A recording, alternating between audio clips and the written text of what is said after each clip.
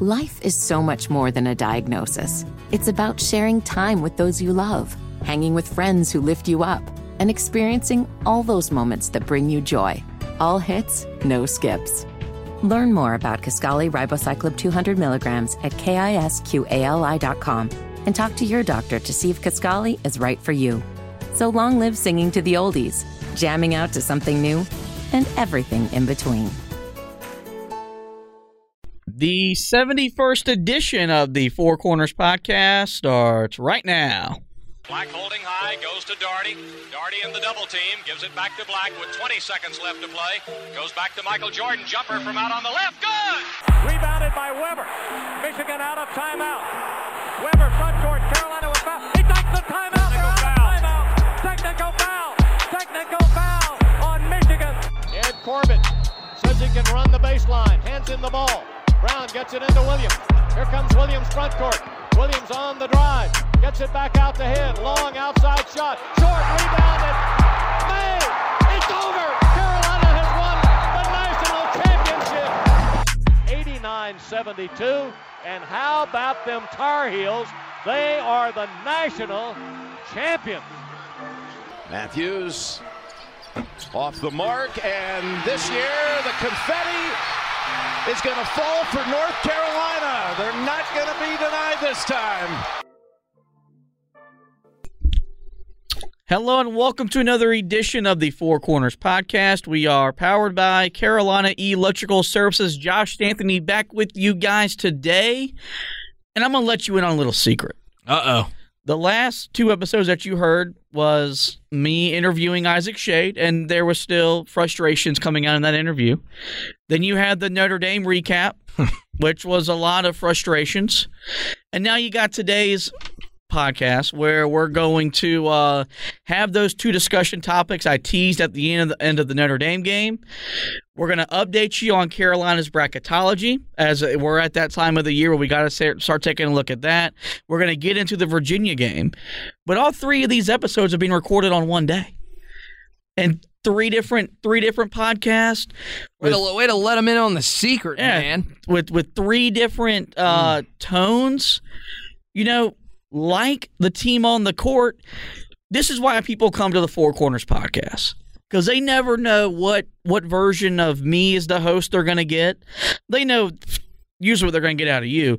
But you know why? You know why? Because unlike you, I'm consistent. You're like this basketball team. We have no clue which podcast host is going to show up every time we turn on this mic. I'm good in an inconsistent way because people want to come back to hear what the basketball aficionado, the inconsistent basketball aficionado, has to say. So, but before we do any of the bracketology, looking at UVA, just talking about the team, we start, as we always do, with the preview edition with the pod thought of the day. And I've been saving this one. This one is one that I've been waiting to say for the right moment when I've been frustrated enough. And it could have come after Tennessee. It could have came after the loss to Kentucky. But it comes after the heels of losing to Notre Dame. We go to Dean Smith. This is a women's soccer school. We're just trying to keep up with them. So no matter what, even though we've won 7 national championships, been to 20 Final Fours, we've produced the greatest player in the history of the ACC in Tyler Hansbrough, the greatest history in the game of the sport in Michael Jordan, 2 of the 3 best coaches in the history of college basketball. We're still just a soccer school, a women's soccer school. 7 national titles is only a third of the national titles that the women's soccer team has. So I feel like that was a great way to lighten the mood. It's the pod thought of the day saved me from taking a jab at you. Oh, great. From taking a jab at myself. Wow. Taking a jab at the team. And I've got another one. That I've got in my back pocket if I got to use it this year. I'm hoping. Oh, I thought you meant you were going to go with you were going to go with a twofer on the quote of the day. I thought we needed the inspiration double time. No. Okay. But so the first thing I want to get to is those discussion topics that I kind of teased at the end of the Notre Dame podcast the last time we recorded, and they kind of go hand in hand. Did you just say hand and ham? No, hand in hand. Okay, because I'm hungry and I could eat a ham sandwich. So could I. And, look, we entered the season. We both predicted Carolina to win the ACC. I officially predicted them to make the Final Four. You think they had the capabilities of making the Final Four.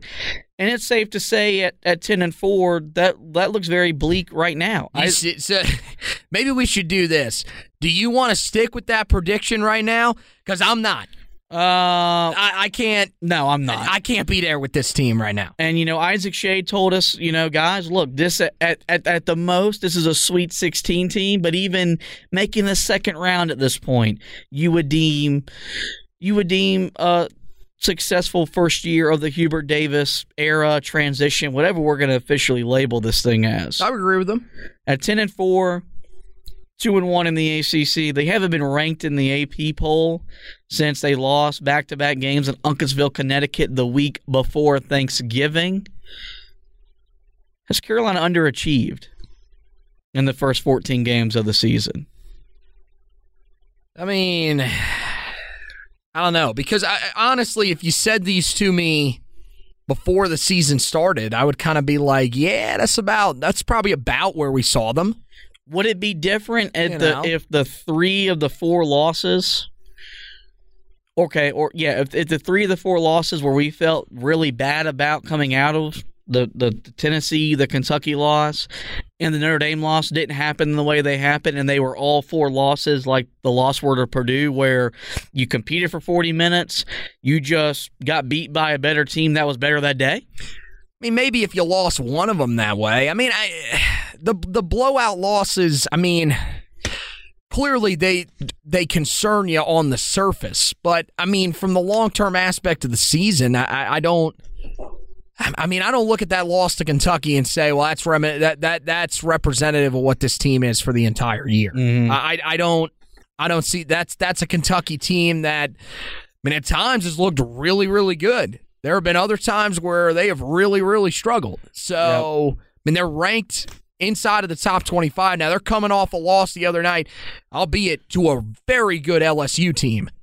But, yeah, I mean, that's one. I think the way that it happened in that game where you were blown out and the fact that the guy that you thought coming in was going to be your biggest issue, trying to slow down, wasn't even the guy that really killed you. I think that's more the concern.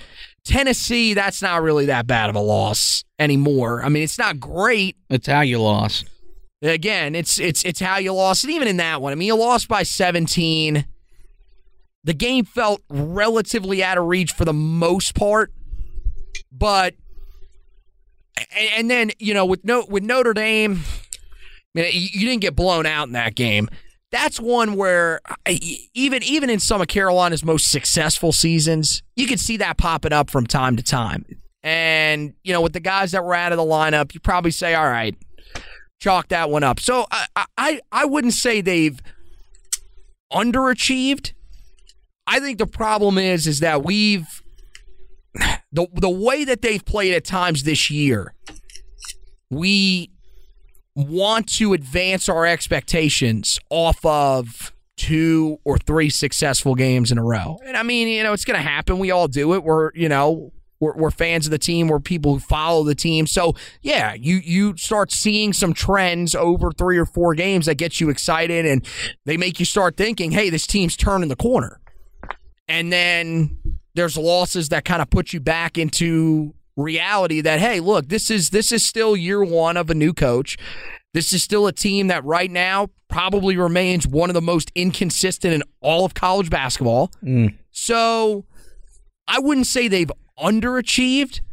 I think our expectations have fluctuated probably a little bit too much throughout the season now that we're doing a little self-reflecting. But yeah, I mean, we're looking at where they're at right now. I mean, they're probably 7 or 8 seed in the NCAA tournament. Yeah, we're gonna get to that. I mean, we're probably coming into the season realistically 6 to 8 seed was probably about the range you thought. Okay, I'd probably be okay with that. So I wouldn't say they've underachieved. I had them being a 1 seed and making the Final Four and winning an ACC regular season title. But I'm saying if somebody told you that they were somewhere between the 6 and the 8 line, would you have been stunned? Stunned, no. Disappointed, yes. Frustrated, yes. Because I think the biggest problem that I know I'm having, I hope you're having, and many Tar Heel fans are having, is that nothing feels different from last year. This still feels like a team that's got the talent. You've got the pieces to be a top-tier echelon team in the country, to be what you're supposed to be, and you're not. And maybe that is the fact that you're going through a coaching change, and you hired a first-time head coach who brought in a relatively new staff, but it was like, and look, every coach wins a press conference. There haven't been many coaches who, when they've gotten hired, they lost a press conference that day. I mean, if you do, you're in for a long haul as a head coach. And we knew with Hubert Davis's background at ESPN, it was only going to make it easy for him to win the press conference. But it just felt like from that moment where we left that thinking, okay, not my first choice, but we got the guy. We got our guy. And then you heard him over the summer and then leading up to the season. And it's not like, I'm not going to say that they're failed promises, but we haven't gotten where I think we thought we were going to get to this year under him. And so I would say from the manner of, because of the way that they've lost 3 of the 4 games, where it's been the same issues that plagued the program last year and the year before that, and we don't seem to have an answer or a fix to the problem, I would say they've underachieved. But I still think, and you might disagree, and this isn't more to, throw the pom-poms in favor of Carolina. It's just more of a state of where the ACC is. I still think they're the second best team in the Atlantic Coast Conference. I don't know how much weight that carries. In years past, being the number 2 team in the ACC, you're going to be a 2 seed in the NCAA tournament. You're still going to be thought of as a legitimate threat to make the Final Four and win the national championship. There's a gap from Duke to Carolina, which I think, if we're being honest, it's a lot larger than we want to admit today, but that's been the case the last couple of years, and Carolina still not only competed with Duke, they've beaten Duke. So that's not the bigger issue. It's just more of, what does Carolina got to do to secure themselves as being the second best team, the top 3 team in the ACC, which that's the standard. Like I always talk about, winning the ACC is the standard, but it's really finishing top 3. Because when you do that 27 straight years like Dean Smith did, that becomes the expectation. We haven't done that since we last won the conference title in 2019. And as I talked about before the Notre Dame game, the best way to secure that positioning is to win the games on the road that you know that you're expected to win, that you're capable of winning, and it's not a surprise that you won. Because if you go to Cameron and win, the majority of the college basketball landscape, especially given this year what's going to go into that game, they're going to be surprised. But it's the Boston Colleges that you got to win at, the Georgia Techs, the Notre Dames that, okay, if you win that game, it's easier to stack up those wins because you're a really good home team. You're 7-0 at home, but you've got to do it on the road as well. But look, I know Wake Forest, Alondas Williams and Steve Forbes, he's doing a great job. But it's a roster with a bunch of transfers that they've meshed well so far, but they haven't hit the girth of their ACC schedule yet. I like how you went Russian there, by the way. That's not the team I'm concerned about. Miami is looking the second best because team Jim right Larrañaga is the most underrated coach, and I've said this on this podcast before. He's not the most underrated coach in the ACC. He might be the most underrated coach in college basketball because Miami has no freaking business being competitive. They don't give a rat's patoot about basketball. And you lose your best player or your second best player, depending on what you thought about likes from year ago. He's at Arkansas. You've got Wong back, and look, Wong's a baller. That guy can put the ball in the basket. But I still think, and we'll find out because Carolina hopefully will play Miami, God willing, COVID doesn't get that game canceled down the line. I still think Carolina's the better team than Miami, but I just don't know what that means. We're going to find out how good Miami is this weekend. Yeah, they got to go to Duke. So we'll see, is that a team that looks up to – here's the deal. Do I think there's a case for Carolina to be the second best team in the conference right now? Yes. I would probably lean Miami because the team's won 8 in a row. Mm-hmm. So that's a legitimate argument. Yeah. But I will say this, and you could say whatever. It may feel like it was just the other day, because it was just the other day on the podcast that I said that I felt Carolina was probably closer to Duke than the rest of the ACC. Yeah, that's wrong.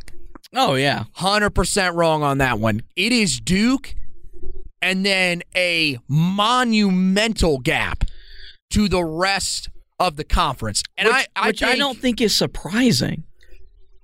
Not really. I mean, Duke brought in another loaded recruiting class. They added Theo John as a transfer. Wendell Moore's taken that next step.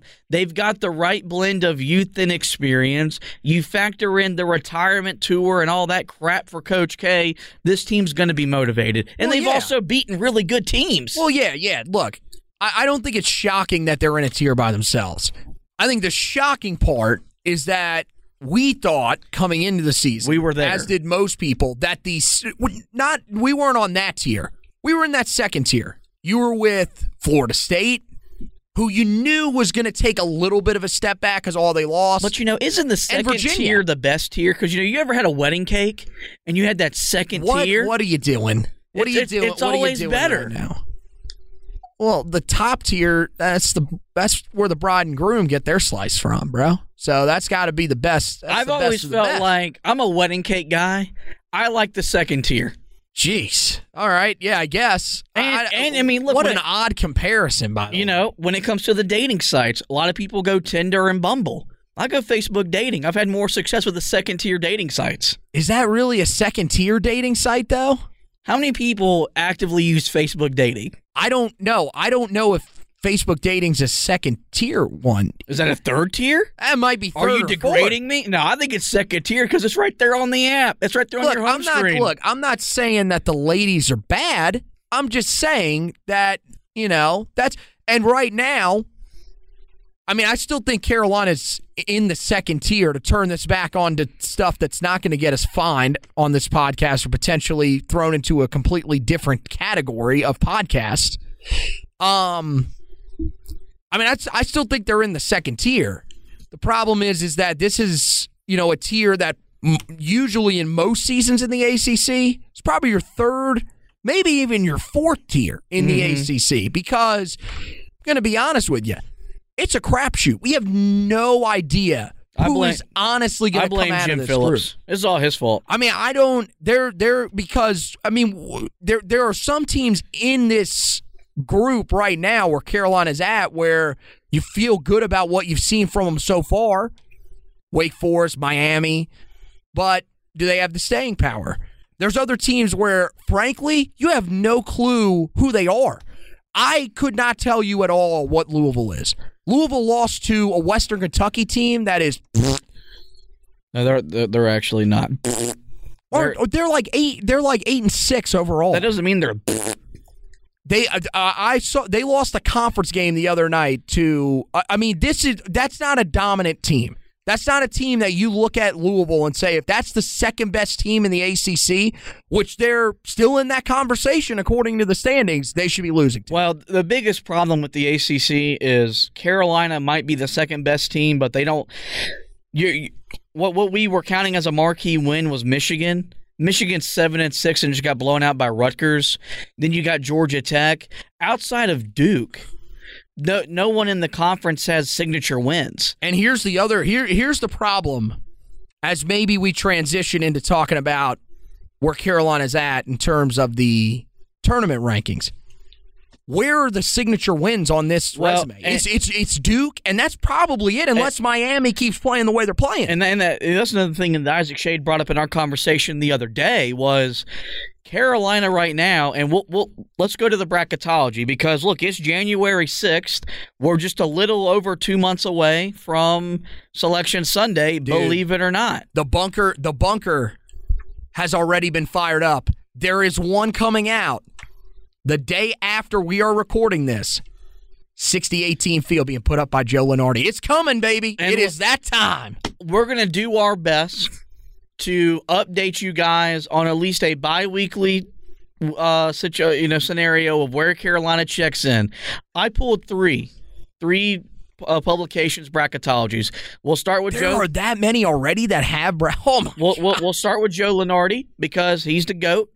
And this came out January 4th, so 2 days ago. Carolina comes in before, so this is pre-Notre Dame defeat, as a number 8 seed in the Midwest. Minnesota's their 8-9, their 1 seed. Kansas. We'll move on to CBS Sports. Of course. This is January 3rd. Carolina comes in 7 seed in the South region. Their matchup would be with Oklahoma. Porter Moser doing a fantastic job his first year in Norman. He's got the transfers from Eastern Washington in this program, the Groves twins. I got a good chance to watch them the other night against Baylor. He's going to do some nice things there. The 2 seed that Carolina would be matched up with would be Gonzaga, and that 1 seed would be Baylor. And then we go to Bleacher Report. Theirs is outdated. My apology. Oh, Siri doesn't even like that one. Conversation. Bleacher Reports, they go back to December 21st, so you could probably expect one probably the end of this week or the first of next week. But Carolina actually at that time, 9 seed in the Midwest. West Virginia was their 8 seed, and Purdue at the time was their 1 seed. So Carolina's back where they were a year ago, where they're solidly in the field in terms of they're not on the bubble, but their seeding as of today isn't desirable. They're going to be looking at a matchup where getting out of the first round would be deemed a success. And the problem is that the ACC schedule right now doesn't lend for them to add marquee wins. Their game against Virginia, even though Virginia's 9-5, 3-1 in the ACC, is a quad 2 game, not even a quad 1 win. Carolina 9-0 in quad 3 and 4 games. So they don't have a quote-unquote bad loss, but they're just 1-4 in quad 1, quad 2 games. And it looks like outside of Duke, because you got to have teams inside the top 75 to get the quad, that's where quad 2 cuts off at. Outside of the games against Duke, unless Virginia gets hot, or Miami stays hot, or Louisville or one of those teams turn it around, there's not many quad 1 wins on Carolina's schedule to go the rest of the way. Oh, no. So they've got to make up as much ground as they can in that quad 2 region without suffering the bad losses. And that's what killed the team last year, was they did okay in the quads 1 and 2. They got some signature wins, but they had those head-scratching losses that put them at the 8th seed. And we saw what happened in the NCAA tournament. So it's going to be interesting because as the bubble has evolved in the last 10 to 15 years, this bracket's going to be wide open. It's going to be ever evolving. It's going to change from game to game, from day to day, from week to week. What the NCAA committee is going to put out in a couple of weeks when they release the top 16 is going to look completely different from what it looks like today. And of course, when you get to Selection Sunday, it's going to be even crazier what it's going to look like as college basketball right now. It is parity at its finest. It has what every sport desires to have, and that's what makes it the most fun, most unpredictable sport in the world. But Hubert Davis and his staff, they scheduled a schedule in the non-conference season to bulk up their resume. They didn't get the wins. They can't help that the ACC is having a down year. That just means there's more pressure on them to take care of business in the games where they have to, and then at least get one or, at least split with Duke to get one of those marquee victories. Well, the other thing that really hurts, just real quick, the fact that Michigan, which looked like a sure quad 1 win when you started the season, if you won that game, no doubt you were going to say that's quad 1. Yep. Now it's no longer a quad 1 because that's a team that, as of today, And I believe that even with the loss to Notre Dame, Carolina is still in the tournament based on what I saw from a tweet earlier today from Lenardi. He has Carolina still solidly in the tournament, not even in the last four buys or whatever. Michigan's the last team in the field right now. No one was expecting that Michigan was going to be that bad in the preseason. That was a preseason top 5 team. So for them to drop off like that is going to be tough.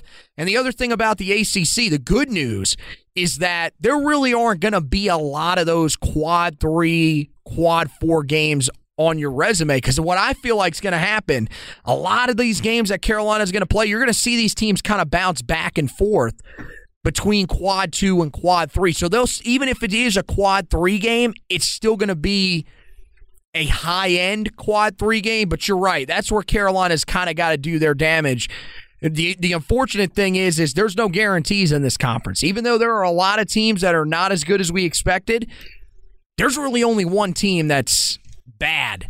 That's Boston College. Yep. You already beat them. You play them again, that helps. But outside of that, anybody can beat you any given night, pretty much. Well, we're going to take a quick break, then we're going to come back, dive into Carolina's next opponent as Virginia makes the trip to Chapel Hill, as Carolina has their ACC home opener of the 2021-22 season this upcoming Saturday in Chapel Hill.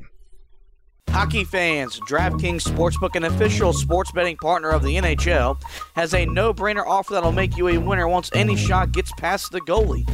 New customers can bet just $1 on any NHL game and win $100 in free bets if either team scores. The NHL got rid of ties in 2005, so you know someone is going to light the lamp. If Sportsbook isn't available in your state yet, no worries. Everyone can play for huge cash prizes all season long with DraftKings Daily Fantasy Hockey Contest. DraftKings is giving all new customers a free shot at millions of dollars in total prizes with their first deposit.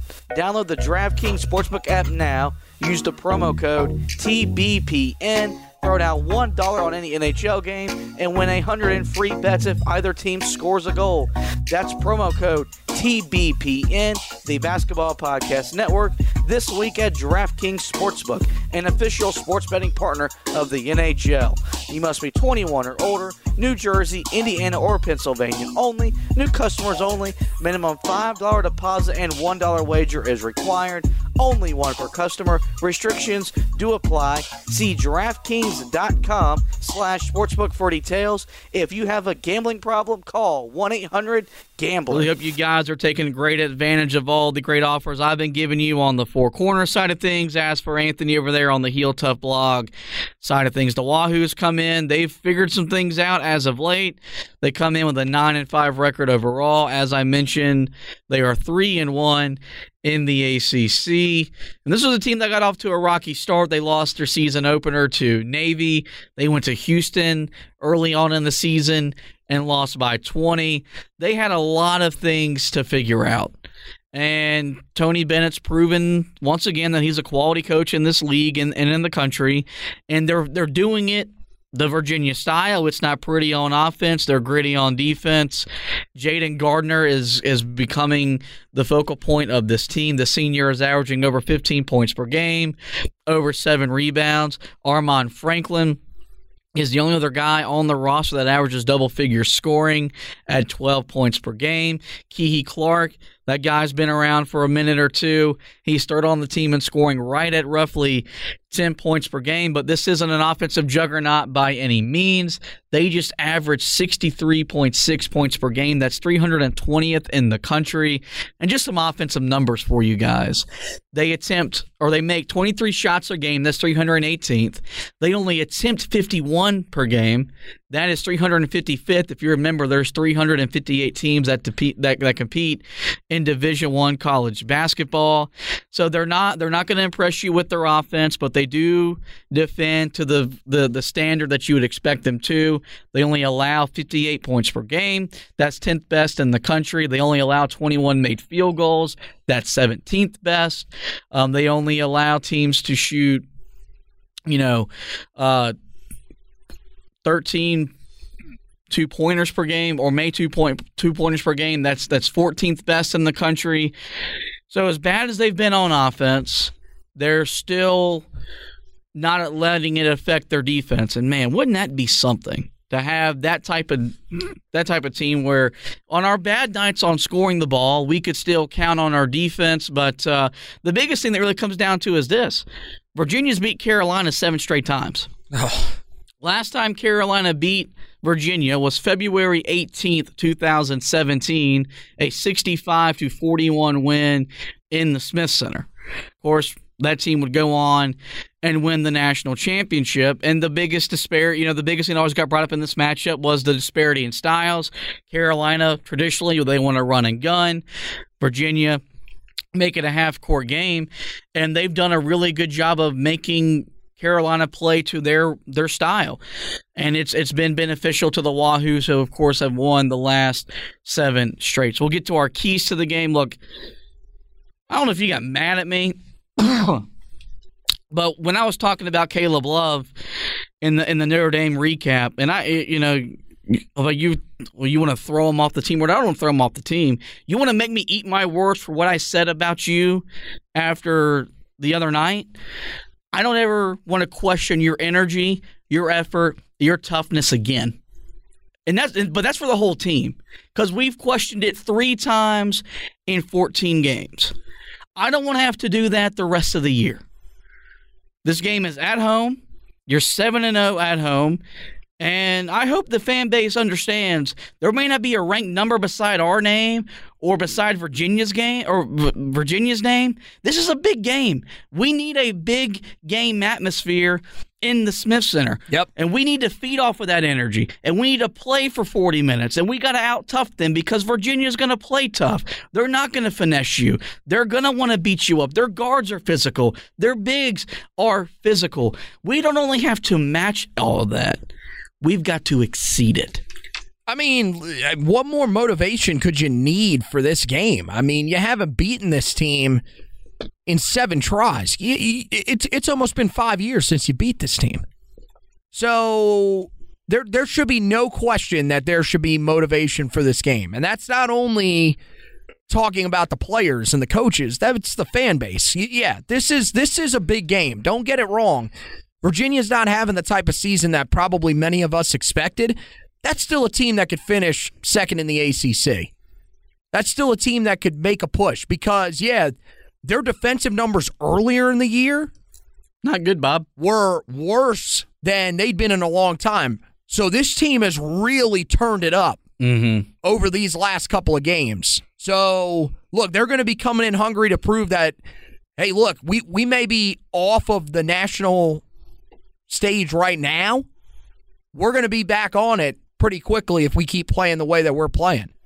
And this is going to be one of those games where, yeah, there's a good chance that if he's not careful, Hubert Davis could be outcoached in this game. Well, Tony Bennett's a heck of a coach on that other sideline. That was going to be kind of part of my second key, which, when we got ready for Notre Dame, I said this is going to be a great challenge for Hubert Davis. He got outcoached. Nothing wrong with that. Mike Brey outcoached Roy Williams a time or two. It's going to happen. How do you respond? And Virginia's, they're not going to change a lot of things throughout the game, because their system and their style for the last 8 to 10 years has proven to be successful, and they've beaten you 7 straight times, so they're going to believe in what they do against you. But so the second key is value the basketball. On the flip side of that, or with that, controlling the tempo. Carolina committed 14 turnovers against Notre Dame in a 70-possession game. I told you that feels more like 18. I don't know if Carolina can get this game to 70 possessions. I think they win. That might be a miracle. Yeah, you've got to get the game to 70 possessions, but you can only do that if you value the basketball. You've got to value each and every possession, because they're going to be limited, because you've got a 30-second shot clock. Virginia runs their offense inside 10 seconds. That's when they get into their action. The first 20 seconds is setting up that action. So they're going to milk the clock to that point, so it's going to shorten the game. It's going to quicken the game. You can't have the silly mistakes. You can't take bad shots. You can't make bad passes. Right. And when you have a chance to run and get the ball up the court as quickly as possible so you don't have to face against their set defense, that's got to happen. I don't understand why we walk back to get the ball anymore. When the ball gets rebounded, everybody should be running up the court. Up the court. That outlet pass, you should be getting the ball and crossing the half court. And then you're into your offense. Right there. We're wasting 7 to 8 seconds going back to get the ball. You can't do that against Virginia. And so I think that's going to be that's the thing that we haven't harped on as much because how efficient this offense has been, that they've wasted 7 to 8 seconds most times because they go back to get the ball. You can't do that because if you can get 8 to 12 points in the fast break, that's going to make a load of difference in winning and losing this ball game. Well, the other thing is they're not going to turn the ball over that often. They're a team that takes care of the basketball. And we don't force turnovers to begin with. Right. So, but yeah, when you have those opportunities, you got to run. I've talked about all season that I don't mind, and there's a difference in what you're saying and basically saying, hey, we want to play half-court offense or whatever. You're saying, look, we need to get it across the timeline. If it's there and we can get an easy bucket quick, then great. You don't need to look, if you're outnumbered, you get across half court and they've got 5 guys back and you've got 3 guys running up the floor. Clearly you're not going to say, well, let me take it to the basket and run into a double team and turn it over. That's not what you're saying. You're saying, look, at least have the option when you get across half court to see if there's something quick there instead of circling back and basically just playing it straight up and waiting until late in the shot clock to take a shot. Basically, we've seen it at times this year. They're playing the way Virginia plays. Mm-hmm. You can't do that in this game. You need, and maybe this is taking your final key away, you got to control the tempo in this game. Plain and simple. Yeah. You've got to play at your pace. This is one game where, look, if you want to run like you did early in the season, crank it all the way up. Run this team out of the gym because these losers, they ain't keeping up with you. These dudes do not have the speed to keep up with you on the court. It's that simple. They are a team that the past 7 times, they've controlled the tempo against you. They've slowed it down. And, primarily the last 2 years, you've turned the ball over a ton. Mm. And you haven't even really given yourself a chance. In this game, value the basketball, but also you need to be aggressive and you need to run. Because if you do that, Virginia ain't going to be able to keep up with you. Yeah, the last key, Virginia only has 3 players on their roster, 6'10" or taller. Armando Bacot's averaging a double-double. He's coming off a 21-point, 17-rebound performance in that loss at Notre Dame. I don't know, as of right now of recording, if you have Dawson Garcia or not. Even if he's on the court, if he's not on the court, play inside out. Get into their bench, get into where they don't have the size that they can compete with you, and then therefore if you're forced to play at the tempo they want to play at, we just dump the ball inside because like Notre Dame, they can't guard you there. Mm-hmm. And I think that's going to be another thing where, look, Carolina can shoot the 3 ball very well. They're the 12th best shooting team in the country. But when have they shot the best? It's usually because the ball goes inside first, the defense collapses, they're not taking bad shots, they're getting open looks from behind the 3-point line. Get back to that, play through your best player. That's Armando Bacot. And if you do that, and if you compete with energy, effort, and toughness, and you value the ball, you're better than they are. You're deeper than they are. You should win the game. And I think they're going to win the game. The ESPN Basketball Power Index, believe it or not, gives Carolina a 73.7% chance to win on Saturday. I guess. You got to believe that is because Carolina has undefeated at home. And I think that's why, if this game was in Virginia, I'd pick Virginia. Carolina at home this year has been different on both ends of the court, and there's no way after Wednesday night they don't know what's at stake. They better know how big Saturday is, because if they don't, it could get ugly really quickly.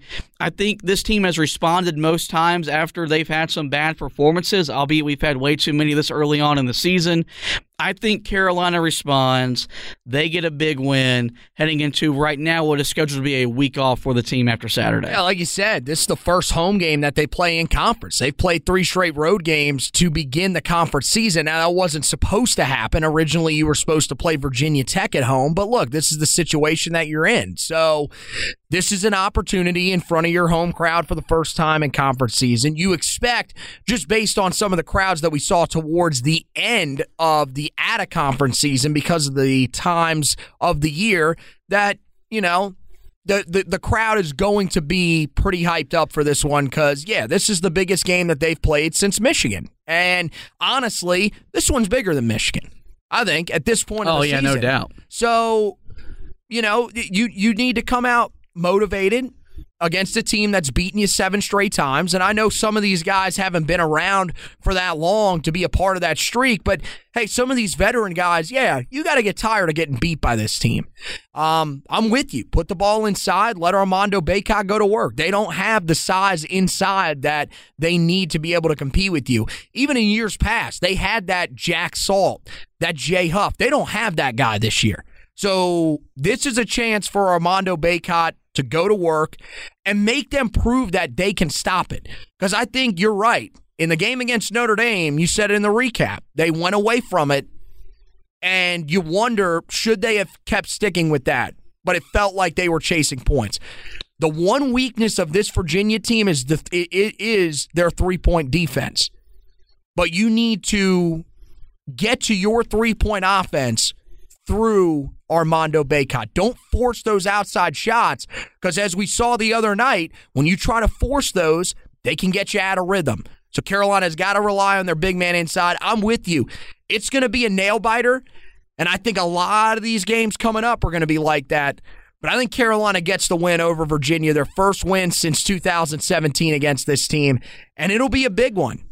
Because I like you said, how they respond after losses. I think they'll do that. There you go, guys. Both Anthony and myself predicting Carolina wins on Saturday. You can catch that game 1 o'clock over on ESPN. Well, this is going to wrap up this edition of the Four Corners Podcast. But before we let you go, I want to get you to the website, HeelToughBlog.com.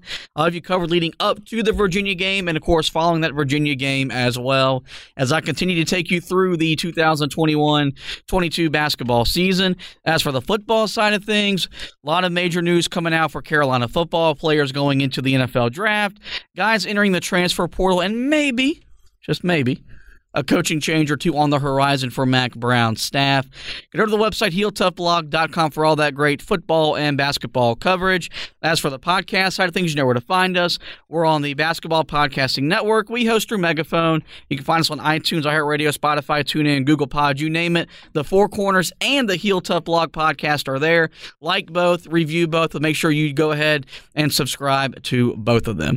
Well, this is going to wrap up this edition of the Four Corners Podcast. I want to thank Anthony for hosting with me. I want to thank you guys for listening, and as always, go Tar Heels.